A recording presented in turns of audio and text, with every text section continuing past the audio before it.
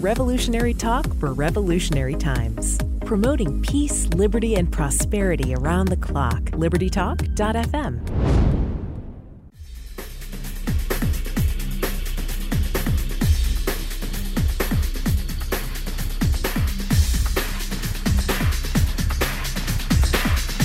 Welcome to Medicine on Call. This is Dr. Elena George, and today I have a colleague on who I greatly admire and respect, and I call a very good friend, Dr. Chris Held. She's an ophthalmologist in Texas, and she's on the front line of healthcare and with an independent medical practice like my own, and she's taking the time out of her practice to start or to educate the legislators so that we can start getting laws in place to help save money.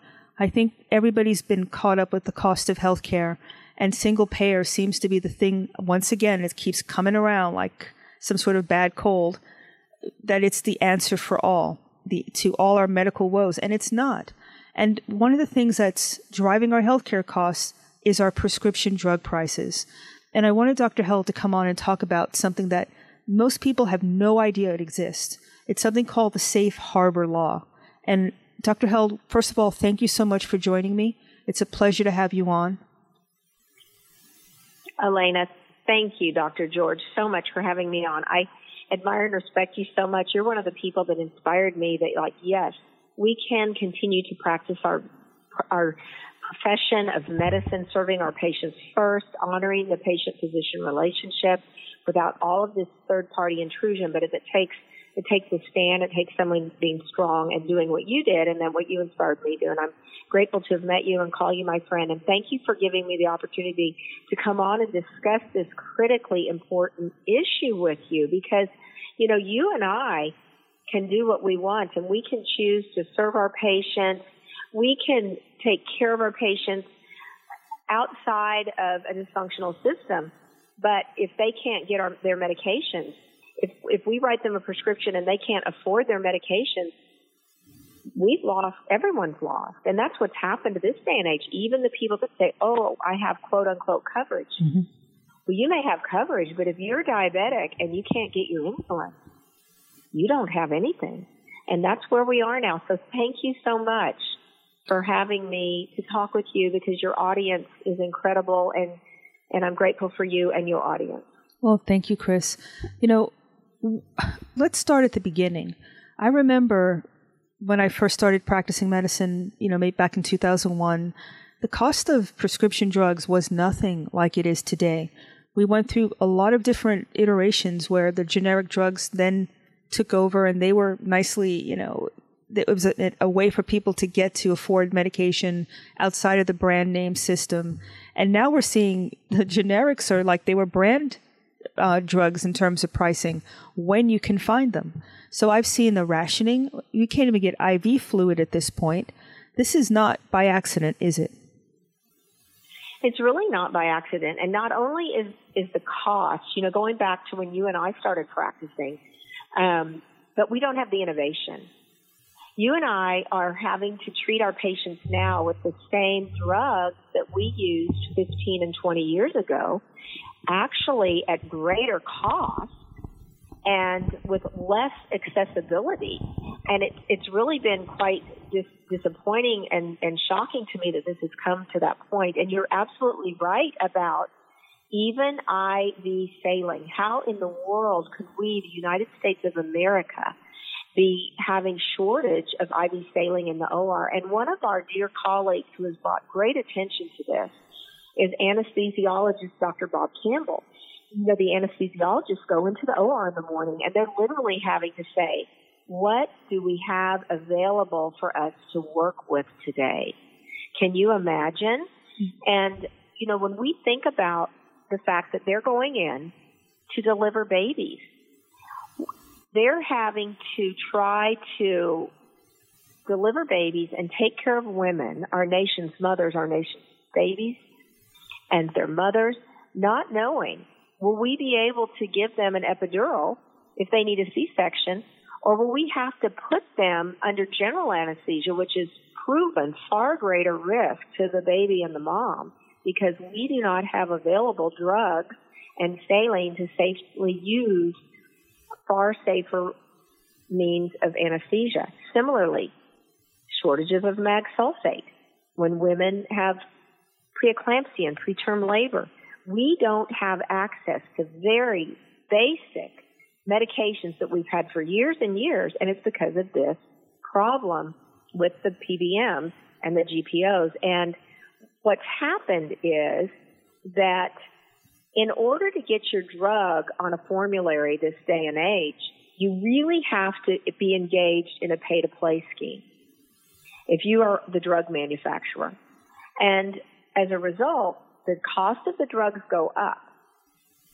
And for those that can't afford to play in this game, they lose the ability to stay in business. And when companies go out of business that are making very simple things like insulin and IV saline and mag sulfate, when those businesses go out of business, when those labs shut down, not only do we lose free market competition, which keeps the costs up, but we lose access to those very drugs. And we have people that are literally going without their medications, diabetics going without their insulin, people having to go under general anesthesia instead of local anesthesia because of this problem with the pharmaceutical benefit managers and the group purchasing organizations that are middlemen, that are extracting literally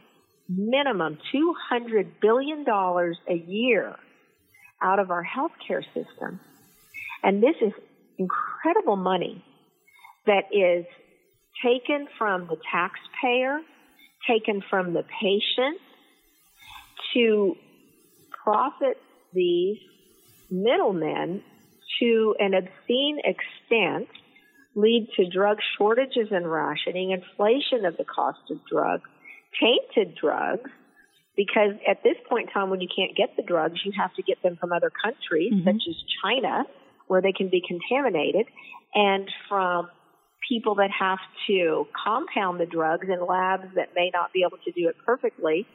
And so there's all sorts of problems with this, and it all boils down to unintended consequences of a law. And if we could repeal one sentence in a law, we could solve this problem.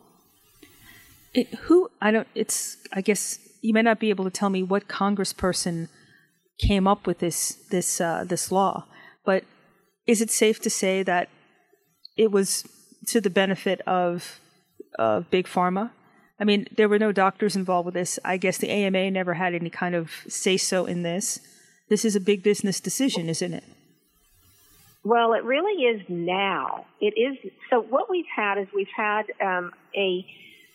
way back in 30 years ago, in 1987, there was a line added to Medicare.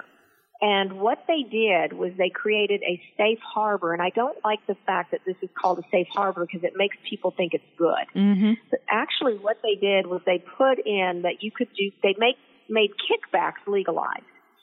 So when something that started as a good idea, hospitals used to be nonprofit and run by churches and people that wanted to, in our communities, care for the sick and the needy. And what became expensive was that they were having to buy all sorts of, every supply for the hospital was expensive. And they said if we could buy in bulk, we would save money. So that's when the group purchasing organizations came about. And initially, the group purchasing organizations would work for like dues or a fee. And then there was a law that said, well, why should the hospital have to pay this fee? The hospitals are trying to help people. So let's let the middlemen, the group purchasing organizations, be paid on the other side by the vendor. And then the hospitals wouldn't have to pay. Well, guess what happened? In short order, all of a sudden when the person selling the product has to pay the middleman, there's a lot of room for kickback. So take this forward 30 years. On the inpatient side, we've got the group purchasing organizations, and that's everything that the hospital buys, from hip implants and knee implants and IV saline and tubing and everything in the hospital, to the outpatient side, which is the pharmaceutical benefit managers. And that's everything on the outpatient side, from every single drug that you need to take. And so now we have all of our insurance companies, everyone has an insurance plan, and they have a formulary. And a formulary is the list of drugs that you can get from and through your insurance company. And people know how complicated this is. There's tier 1, 2, 3, all these level drugs. Well, in order to get a drug on a formulary, the pharmaceutical benefit managers go to the supplier, the vendor, the medication maker, the manufacturer of the drug, and say, what will you pay and what will you do to get on the formulary? And so now we have these formularies, this list of drugs that we can use that aren't chosen by the doctors. They aren't the things that you and I think are the best. They aren't the ones that are the most cost efficient. They aren't the ones that are the best for the patient. They aren't the newest, most innovative drugs. They're the drugs that are made by companies that are willing to pay to play in a rebate scheme and et cetera, that's very convoluted to get on the list. And what's very, very concerning is that in the pharmaceutical benefit management industry, there's only 3 huge companies right now that control over 80% of the PBM market. And more than 70% of all prescriptions dispensed in the United States of America are controlled by 3 companies, which is CVS Caremark, Express Scripts, and Optum Rx, which is United's PBM. So basically, in 2016, just 2 years ago, these 3 companies, CVS Caremark, Express Scripts, and United Optum, reported a net revenue of $303 billion.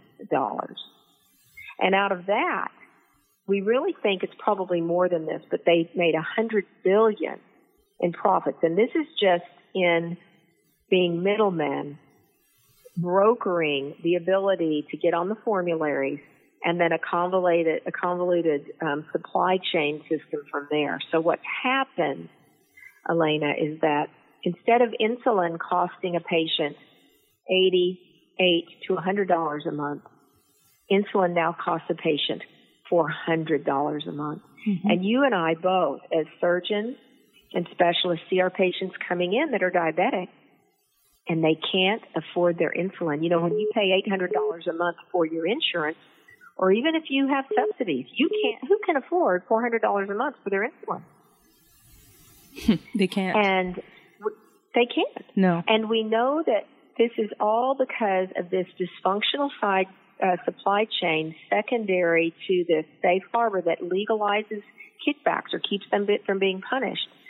And if we could get rid of this, the cost of insulin would go back down from $400 to $88, and then if we could, then at that point in time, free market competition would be reintroduced, and we believe that people could get back to where they could get their insulin for $40 a month. This affects every American, and when you think of all the diabetics and patients with hypertension, all of the most simple drugs, we have got to address this, and people have got to wake up to it, and we've got to get this fixed. On that note, Chris, let's take a break. You're listening to Medicine on Call.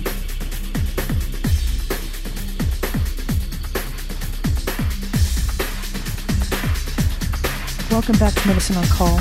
We're having a really important conversation with Dr. Chris Held, an ophthalmologist in private practice in Texas, who, like myself, is an advocate for her patients and a visionary. I mean, this is not rocket science here, Chris. This is manufactured, extreme elevation of cost, and that didn't have to happen. And one of the things that that struck me in the 3 PBMs that you mentioned, what happened to conflict of interest, or what do you call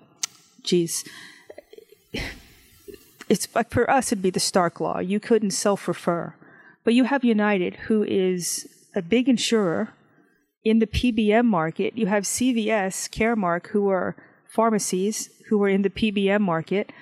This is just a little bit of a, I don't know, but I can't think of the word right now, but this has got to be against some sort of law, where they're basically taking over the market and monopolizing it. Well, they really are. And there's a word for it. It's called a monopsony. The GPO PBM cartel is basically a buyer's monopoly or a monopoly, and this is the rarest and most harmful type of monopoly. And so really what they're doing, an example of this, CVS is now going to buy Aetna, right, the insurance company, for $69 billion. Now, if that doesn't tell you something, that's like, the company that transports the Coca-Cola is going to buy Coca-Cola. The middlemen have become so profitable that they are now going to buy the insurance company. So it is basically, I think, you and I aren't attorneys, but we're doctors and we're patients. And this is racketeering, this is money laundering, and what they're doing is basically making PBMs as a shell company. And they're trying to also wipe out the small mom-and-pop pharmacy. They're putting them out of business. Pharmacies are being hurt because they get a very small fraction of profit from this. All the profit goes back to the insurance companies and the middlemen. And there's no other industry or business where this is legal. In any other business, this is illegal, and it's only because of this safe harbor that it's legalized theft from the American people and from the American patient. There's a really good graph, and I think people should all try to refer to it, and it's by Pharma, and it really shows how the flow of money from a diabetic patient who ends up paying $408 a month for their insulin until their deductibles met, and the insurance company ends up getting $240 back in rebates. The pharmaceutical benefit manager ends up making about $55. So out of the $400 that the patient pays, $300 goes back to the insurance company and the pharmaceutical benefit manager. Wow. A small amount of money goes to the person who made the drug, maybe the $88. And it's a scam. The estimates are, and everything that I'm telling you is the most conservative and lowest estimate. It's probably really far worse. Every drug that we're able to get, when we're able to get them, is probably inflated by 30 to 50% by this supply chain dysfunction that is legalized by the safe harbor. And if we could, so the inpatient side over $100 billion, on the outpatient side over $100 billion, could be taken back and used to lower drug costs for all patients and cost of all medical supplies. We cannot fix our health care problem without fixing this. And if we could fix this, we could solve everything without having to go, everybody, this is across party lines. This is across humanity lines. This affects everyone. And anyone who doesn't stand up for this, getting rid of this safe harbor, has only got to be part of the cartel, really, because nobody can be in favor of harming patients like this. One of the reasons that there was a meningitis outbreak years ago in 2012 was because there were contaminated drugs having to be sold by an unregulated compounding pharmacy, which was a direct result of this, because 2 FDA-related generic drug makers could not keep making a steroid painkiller because it had become unprofitable. They were put out of business.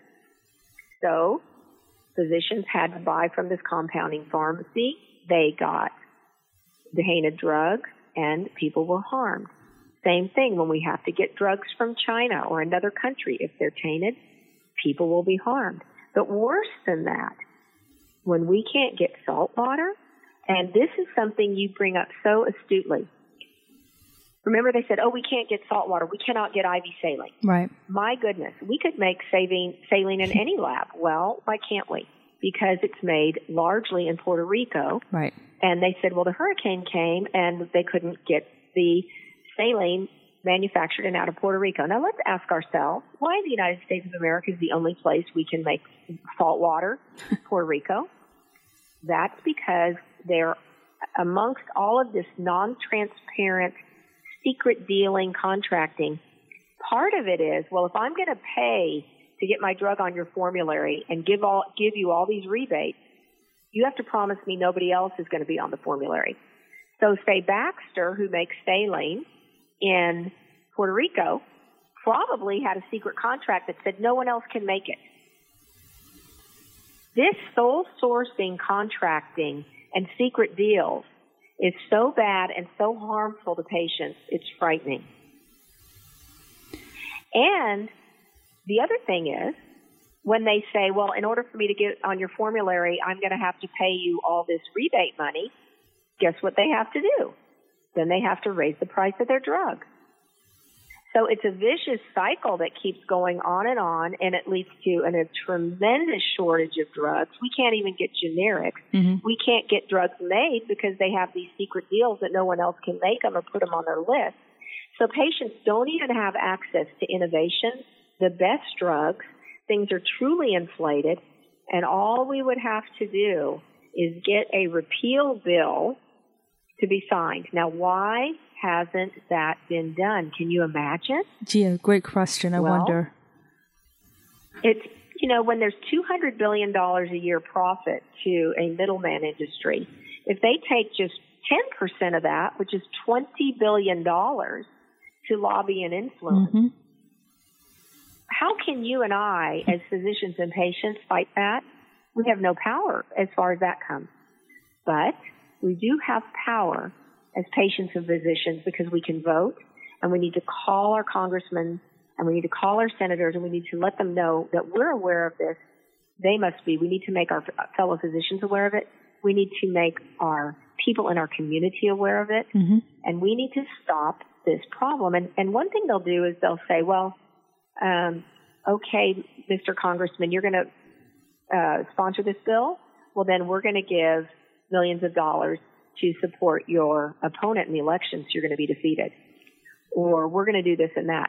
There's so much money and power thrown around by outside interests that have been allowed to come in between the patient and physician because of increasing intrusion by third party into the patient-physician relationship, that it becomes very overwhelming. But we cannot give up and give in. If we have a bill, there's a bill, it's one page, and all they have to do is take out that clause that allows the GPOs to accept payments from the vendors.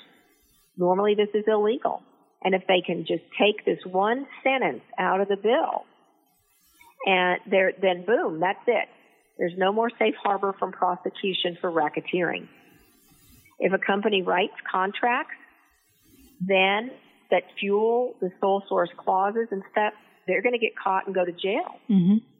And so we need to stop this. So we've got to get some bold the legislation has to originate in the House. So we need to get some bold congressmen to sponsor this, and then we need to get people to support it in the Senate. And this would save lives and patients and monies. We know it costs at least 30 to 40% of all the devices in the hospitals and much more. And the answer isn't single payer. Everybody that sees the problem, some people think, we just don't have enough government. We need government to take it overall. Right. And others say, no, we need less. Well, this is so dysfunctional. There's no way that we can just add more dysfunction on top of this. And I'm hoping that when you get this word out to your listeners and your community, and I can get it out to mine, that we will have a voice. We may not have $20 billion, but we do have the votes in each of our congressional districts. Mm-hmm. And like I said, this is an existential election. We are in a position that we're at a crossroads. If the proponents of single payer take over the Congress, then that would be the path that we go. And I'm totally with you on this. Doubling down on the most expensive aspects of our healthcare system is not the answer. And we're seeing this not only in the PBM side and the big pharma side, but honestly, I think we're seeing it on the hospital side as well. There's an article that came out from California that as they consolidate the hospitals, as they become too big to fail, the cost of healthcare and insurance premiums have only gone up. So that to me smacks, it's a chilling effect that single payer could have, because I think it's going to be the same thing, but you have nowhere to go except that system. Well, that is what's happened. And, if what we're experiencing now is any example of what will happen, well, we can only imagine. And you're right. Studies are showing now as hospitals are buying up more and more and more physicians' practices and controlling them, they can dictate what the costs will be. Mm-hmm. And the group purchasing organizations on the hospital side, there's even evidence that they also include kickbacks to the hospital administrators and not just the hospital administrators, but these whole accountable care groups and these mm-hmm. big vertical integrated healthcare systems. They'll get kickbacks in the forms of shares of stock and all sorts of things. So the kickbacks are on many, many levels. And when the hospitals buy everyone up, they can decide what they want their costs to be. And you're exactly right. Studies are showing now costs are not coming down. They're going up. And there's less efficiency. There was another study I read that the independent practices, the smaller practices like you and I have, where we deal directly with our patients, we're more efficient. Mm-hmm. We also spend more time with our patients, and we do it at way less cost because we aren't having to pay out for all of this insane nonsense of complying and reporting and paying middlemen. We're mm-hmm. able to deal directly with our patients. And this is what we as a people and as patients and physicians should be fighting for, the ability to continue to engage in a patient-physician relationship outside of all this growing dysfunction. And, a study showed that if we do go to single payer, and, single payer is just a nicer name for socialized medicine. Mm-hmm. Medicare for All is just a name for socialized medicine. It will cost $32 to $40 trillion over the next 10 years. Now, where are we going to come up with an additional $3.2 to $4 trillion a year? That money doesn't exist. So when that money doesn't exist, people will go without care. And the government will be deciding who gets care and who doesn't. And we see already what's happened in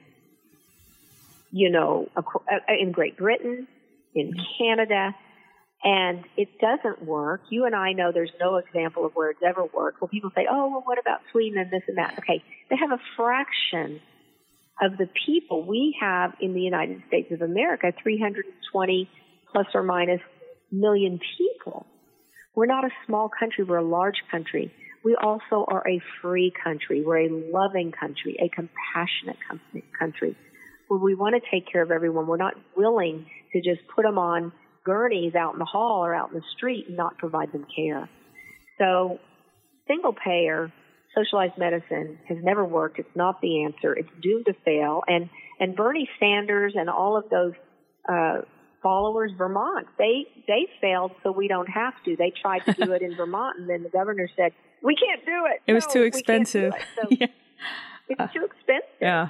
I don't think they even started in California. They talked about it, but it never even got off the ground because the cost was just prohibitive. And, on that note, let's take a break because this is a really important topic to hammer home.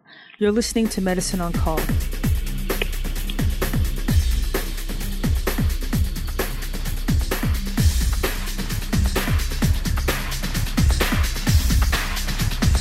Welcome back to Medicine on Call. I think Dr. Held is doing a wonderful job of explaining a very complex situation. But the bottom line is there's somebody, if you just follow the money, there's somebody who's standing to gain, an entity, a business model, if you want to put it that way, that is using the doctor and the patient as a means for windfall profits. And it's disconcerting and disappointing, honestly, that our Congress doesn't have our best interest at heart, that it's all about them just getting in. And we do have the power as patients and as physicians. We have the power of the purse. We can stop getting sick, for one thing, but we can also go to direct primary care or independent doctor's offices. Here in Georgia, we're allowed to dispense medication through our offices. I'm not sure if Texas allows that as well, but that's a really inexpensive way for patients to get their medication because we are not PBMs. We get our medications directly from not a manufacturer per se, but an entity that sells it, like a one-off from the manufacturer, but you don't have the middleman involved. And it's a fraction of what it costs through the pharmacies. It is a fraction. And you know what? I think it is imperative that states get that. 44 states have it. Thank goodness you all have it in Georgia. We, of all things, we do not have it in Texas. Oh, wow. And it's one of the things that I and many physicians are fighting for. Our legislature meets every other year. We have absolutely got to get in-office point-of-service dispense because, I'll just give you an example. I had a patient come in because I am direct patient care, and even as a surgeon, I can establish my fees. And I've gone to and negotiated way, way, way, way down. In fact, I can perform cataract surgery on patients far less than if they use their insurance, and certainly if they have a high deductible. But I had a gentleman come in, and we also have the ability in a direct patient care scenario to provide true charity, and I love doing that sometimes, most all the time as much as I can. True charity is when you choose to offer that to a patient, you're not compelled by government. Mm-hmm. And I have a patient that I was able to take care of. He's a working man. He was early 60s, and he was literally blind from his cataracts because he didn't have insurance. So he found me through the direct patient care referral, and we had him set to go to surgery. And the first time he had to cancel because he didn't have a primary care physician and his blood pressure was sky high. So we got that taken care of. The second time we had to cancel because his sugar was 450 because he couldn't afford his insulin because of what we talked about earlier. And the third time we finally got to do it. And the reason that he couldn't afford his insulin the time before was because he had to spend $600 on eye drops. And this brings us to 2 points.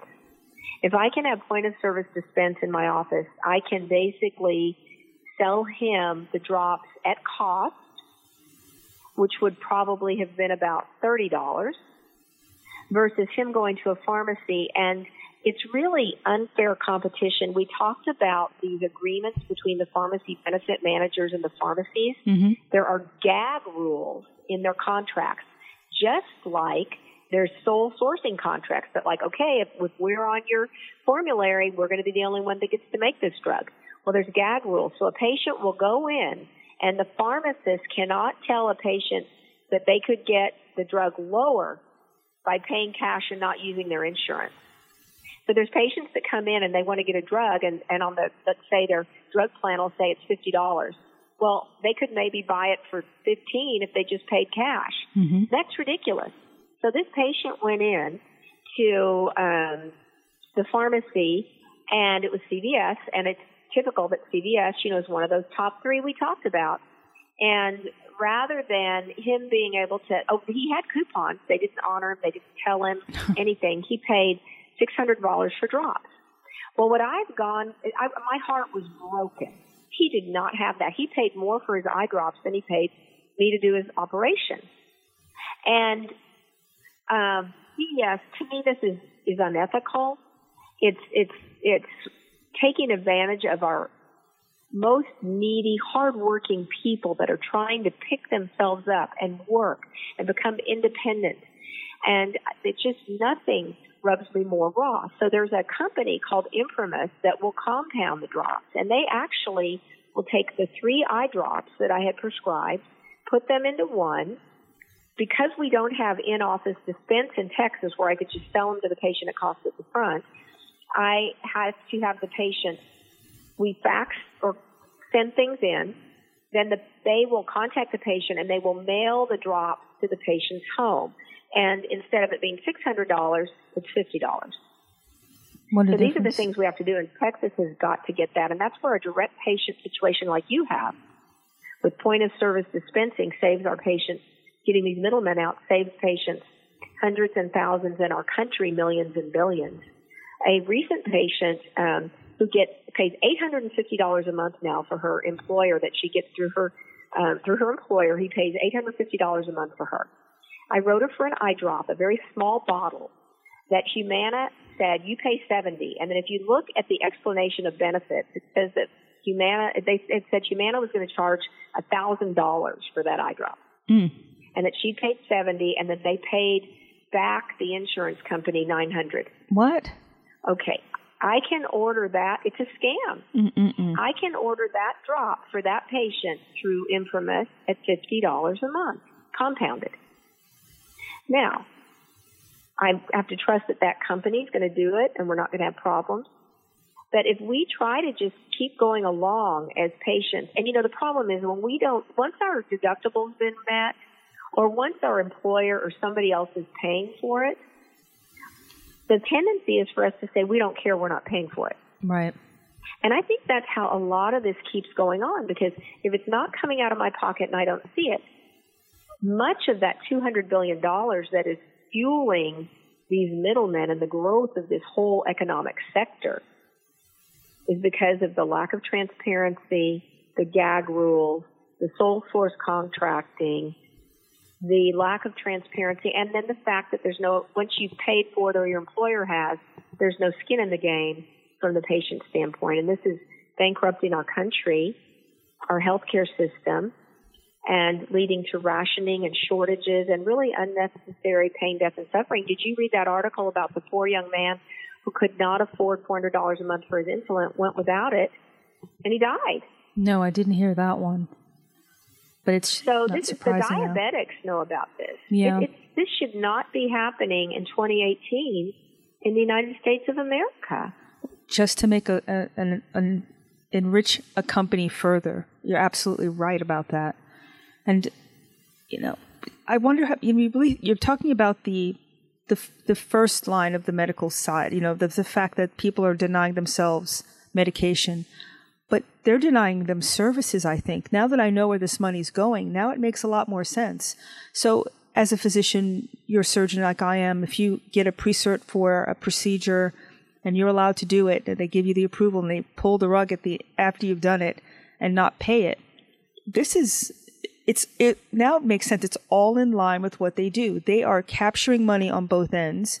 They're keeping it. They're paying each other off for the privilege, and they have the sanction of the government to do it. Am I wrong? But that's how it seems to me. It's a big octopus, and it is a big octopus. It's a network. It's not like they're colluding. I always thought that the insurance companies were making. They decide what they're going to pay for. They get together and decide how much they're going to reimburse for something. If you join a health insurance plan, you don't know how much they're going to pay you. You literally have to pull teeth to find out what the allowed amount is for a procedure. And they only give you like 10, maybe 20 procedures at a time. We do hundreds. You have to kind of guess about what you're going to be reimbursed for a procedure. It's unacceptable. I don't know why we all put up with it. Well, that's why I couldn't do it anymore. I literally 3 years ago on October 1st went completely third-party free of all commercial insurance and opted out of Medicare because I could not deal with that insanity, and I couldn't enable the dysfunction anymore. One of the things, when you think about the way it works, the insurance companies get premiums from the patient, and then they get subsidies from the government. So the insurance companies, and then on the pharmaceutical benefit manager side and the pharmacy side, they get money. So you've got a group of business people, and remember, they're not doctors; they're business people. Yeah. Their job is to make their shareholders happy. Mm-hmm. Our job is to cure and take care of our patients. So really, you can't blame them. They're doing what they were trained to do. So they get money from the government and money from the patients. How do they keep the money? By not doling it out. They keep it by denying and delaying care. And that's why when you go to get your medication, when I left the office today, oh, Miss So-and-so can't get her flu again. It's her glaucoma drops at work. Every month we have to sit there and you do it. We have to do prior authorizations, step edits, quantity limits. They do everything they can to delay and deny care because guess what? Every day that they keep their millions and billions in the bank, just think of the interest that they get in one day of delay and denying care. One day that you and I give them the meds, one day that you and I give them samples, and every time a patient buys the medications in the office. And it behooves them to inflate costs because when the pharmaceutical benefit managers and GPOs are paid a percentage of cost, well, if you get 10%, it really is a lot nicer if the device costs $10,000 instead of $1,000 because you're going to get 10 times more profit. So we have a perverted, convoluted system that encourages price inflation, lack of transparency, convolution, delay and denial of care, and we have patients suffering and waiting. And then the people that say, well, that's why we need single payer. Okay, do we really? Let's look at the VA. Let's look at the VA where 300,000 people died waiting to get in. Right. And think about it now. Dr. George, when you have patients that need to go to subspecialists, I know in San Antonio, if I need someone to see a rheumatologist, it's not next week. It's a couple months. True. And an endocrinologist or a neurologist, very difficult. So that's a version of rationing, isn't it? Networks. Yeah. That's rationing. When everyone has to have insurance, but there's only X people on your list, you're in line. Mm-hmm. There's a long waiting line. And now, for the insurance companies, the longer you wait, the longer they get to have your money, whether you're on Medicare and they've enrolled you in a Medicare Advantage plan, which is basically an HMO. Right. So now they've taken your Medicare money, handed it over to a company, that they take a portion out of that to administrators. Now there's less money to take care of you. And then they implement their delay, their denial, their waiting. Every bit of that delay, they're banking interest. And, so it's horrible. Well, the Affordable Care Act was supposed to fix that, right? So the insurance companies weren't allowed to make a profit. It was limited. It was maxed out at a certain percentage. Obviously, that 20%. Never worked. Yeah, well, from what you're describing, okay. But it didn't work. How it worked. Think how it worked in reverse. Yeah. Because they can make 20% in administrative fees. So what does that encourage you to do? Raise the overall cost. Because if you only get 20% of, $100 million, that's one thing. But if you can get 20% of $1 billion, that's a whole nother ballgame. Hey, just inflate things across the board. This is such a scam.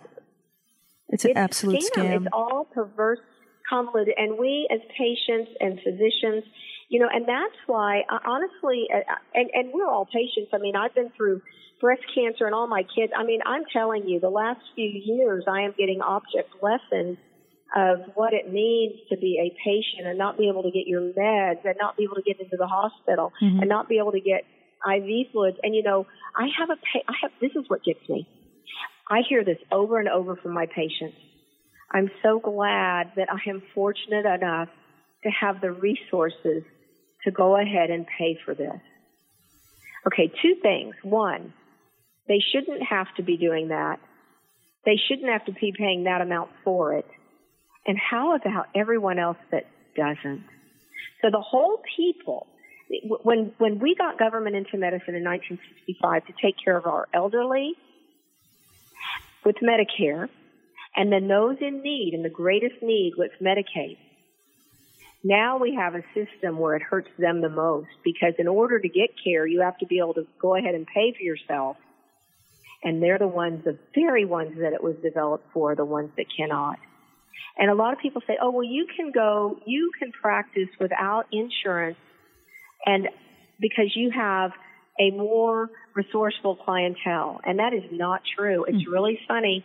I have patients from all walks of life, but you know who comes and sees me, like the patient I talked to you about earlier, who can't afford their medications on their insurance or who is uninsured, the working people, the people that can't pay those premiums. So those are the people that you and I see who are outside of all of these insurance agreements. We're able to, my costs are half of what they are. My overhead is half of what they were because I've gotten all these middlemen out. If I can get, in Texas, if I can get what you guys have, this point of service dispensing, I am going to be so happy. But the problem is, when I read the Medicare for All bill that they've proposed, it's 18 pages and 123 people have signed on, which is really frightening. Yeah. They totally outlaw any other insurance. You can only be on that. You can maybe get some insurance for cosmetic surgery, but nothing else. Any other is outlawed except for the single payer, so everyone will be rationed, waiting in line, subject to all of this dysfunction. And will we be able to continue to practice? Or will they say we can't unless we play because they're going to decide what determines who has a license, who has what. If I don't participate, I might not be able to practice. So this Medicare for All thing is frightening. It's socialized medicine, and we don't know what it'll mean. It's a blank page, and so far, it doesn't look good. No, it doesn't. On that note, let's take our last break and come back. You're listening to Medicine on Call.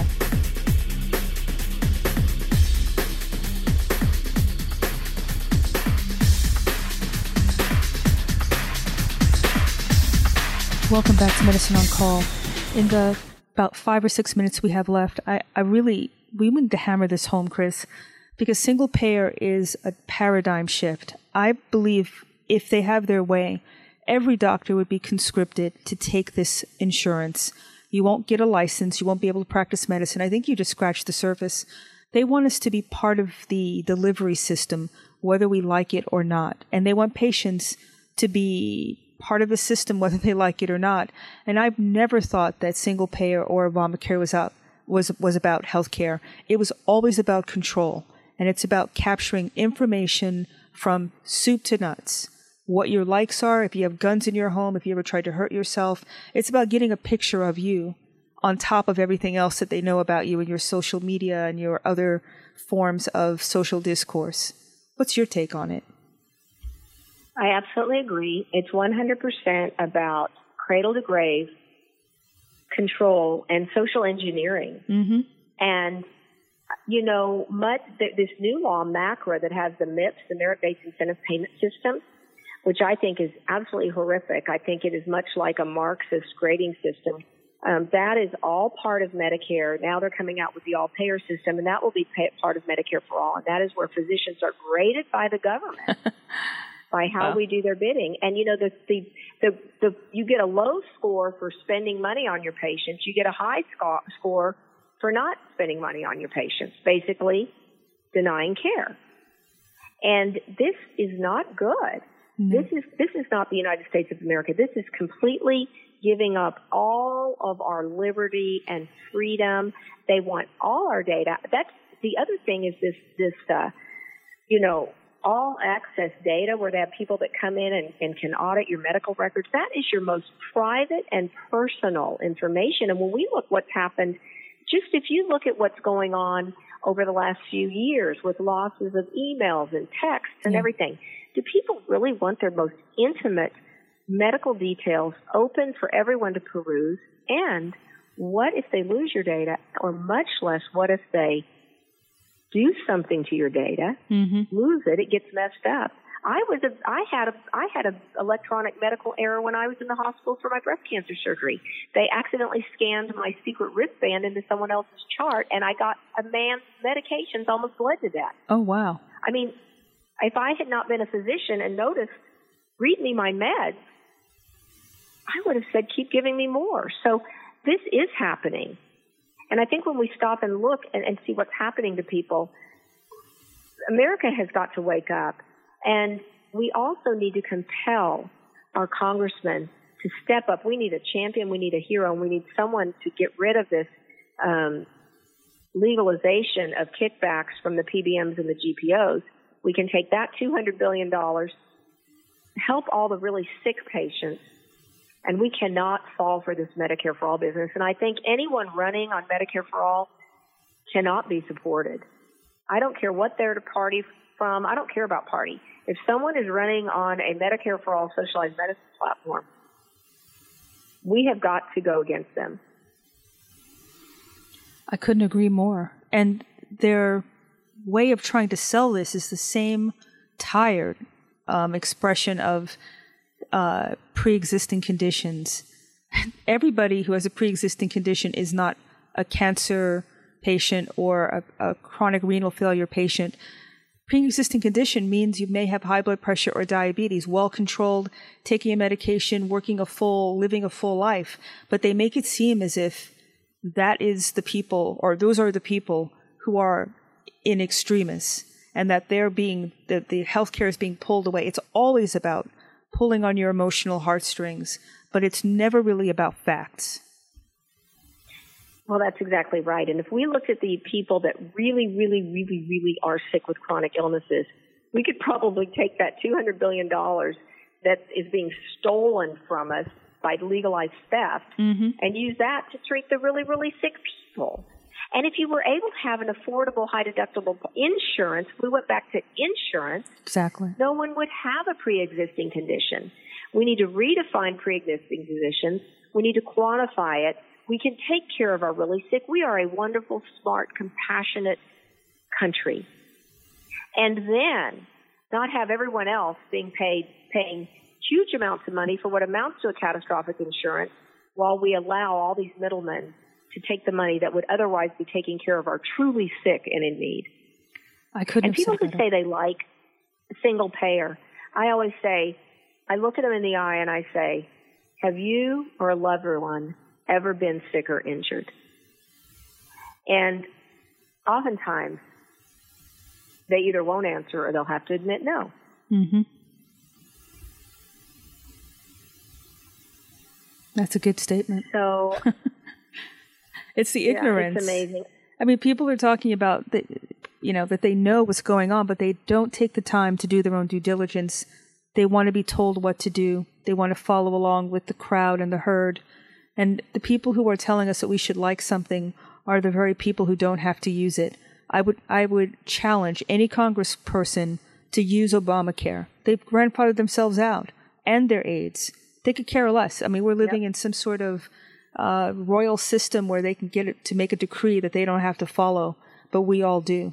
I take offense to that personally. Well, I do too. And I take offense to the fact too that they tell people, oh, you have coverage. And then you can't get into a doctor for months. You can't get a specialist. They deny your MRI. They deny your care. And then they say, okay, you need insulin, $400 a month. Well, where are you going to get that? So you have no care. Mm-hmm. Or you throw your back out and you could have surgery. You could have a disc removed. But they say, oh, no, you have to try therapy first. You have to wait for this. You have to wait for that. All the while, you're out of work. You're in pain. You're suffering. Your family's falling apart. You can't put food on the table. And you're just waiting because of nonsense rules made by non-physicians and people that are supposed to run a business, not people that are supposed to save lives and alleviate suffering. And we need to, as physicians, stop saying we don't have a choice. This is the way it is. It isn't the way it used to be. And quit enabling the system and stand up for our patients and get these people out of the exam room and just say no more. And we need to find a way to get them their meds and to innovate. And, maybe if we would stop saying innovation's too expensive and innovate, we wouldn't ever have pre-existing conditions. If you are born and we could make this better, not make this worse. And we're headed down the wrong trail with single payer, and we've got to stop this PBM business and then go on from there. And I'm trying to help everyone, my colleagues, my patients, my legislators all understand this, as are you, and I just cannot thank you enough for this time to discuss this And I'm hoping people will look at like when they go to the pharmacy, before you fill a prescription, ask how much it's going to cost. Ask if there's a generic. Or if you go in and they say, we don't have that, say, why not?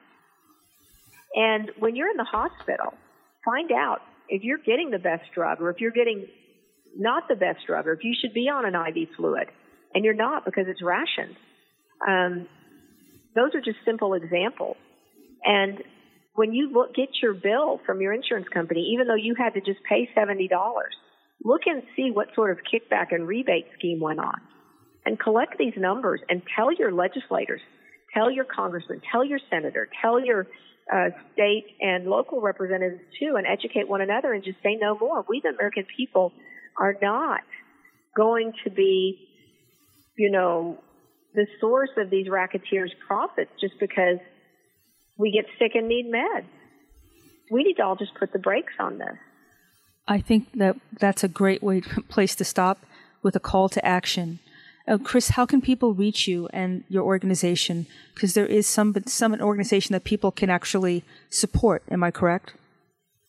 There really is. If you go online, we have you can go to nomiddlemen.org, nomiddlemen.org, and we have a video, a 3 to 4 minute video that shows what's kind of happening with this dysfunctional supply chain and rebate and kickback system. And you can go to hashtag No Middlemen. There's a YouTube, No Middlemen.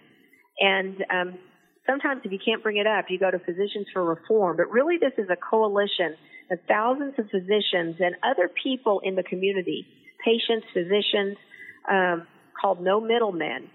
There's Physicians Against Drug Shortages. You can go online. You can go on Twitter. I would love to engage with anyone on Twitter at Chris Held MD or KKS Held. And I can post these things, but nomiddlemen.org. And then many of these other organizations that are associated with are very good. AAPS, the Association of American Physicians and Surgeons, has very much information. And I think if people start there, there's a great way we can grow and get together and stop this. Well, Chris, I want to thank you so much for your time and your expertise, and I can't wait to have you back on again.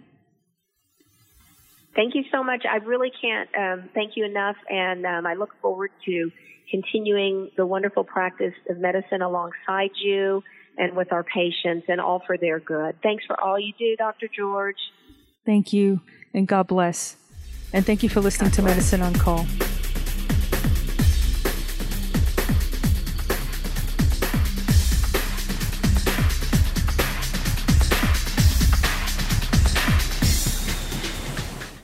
Revolutionary talk for revolutionary times. Promoting peace, liberty, and prosperity around the clock. LibertyTalk.fm.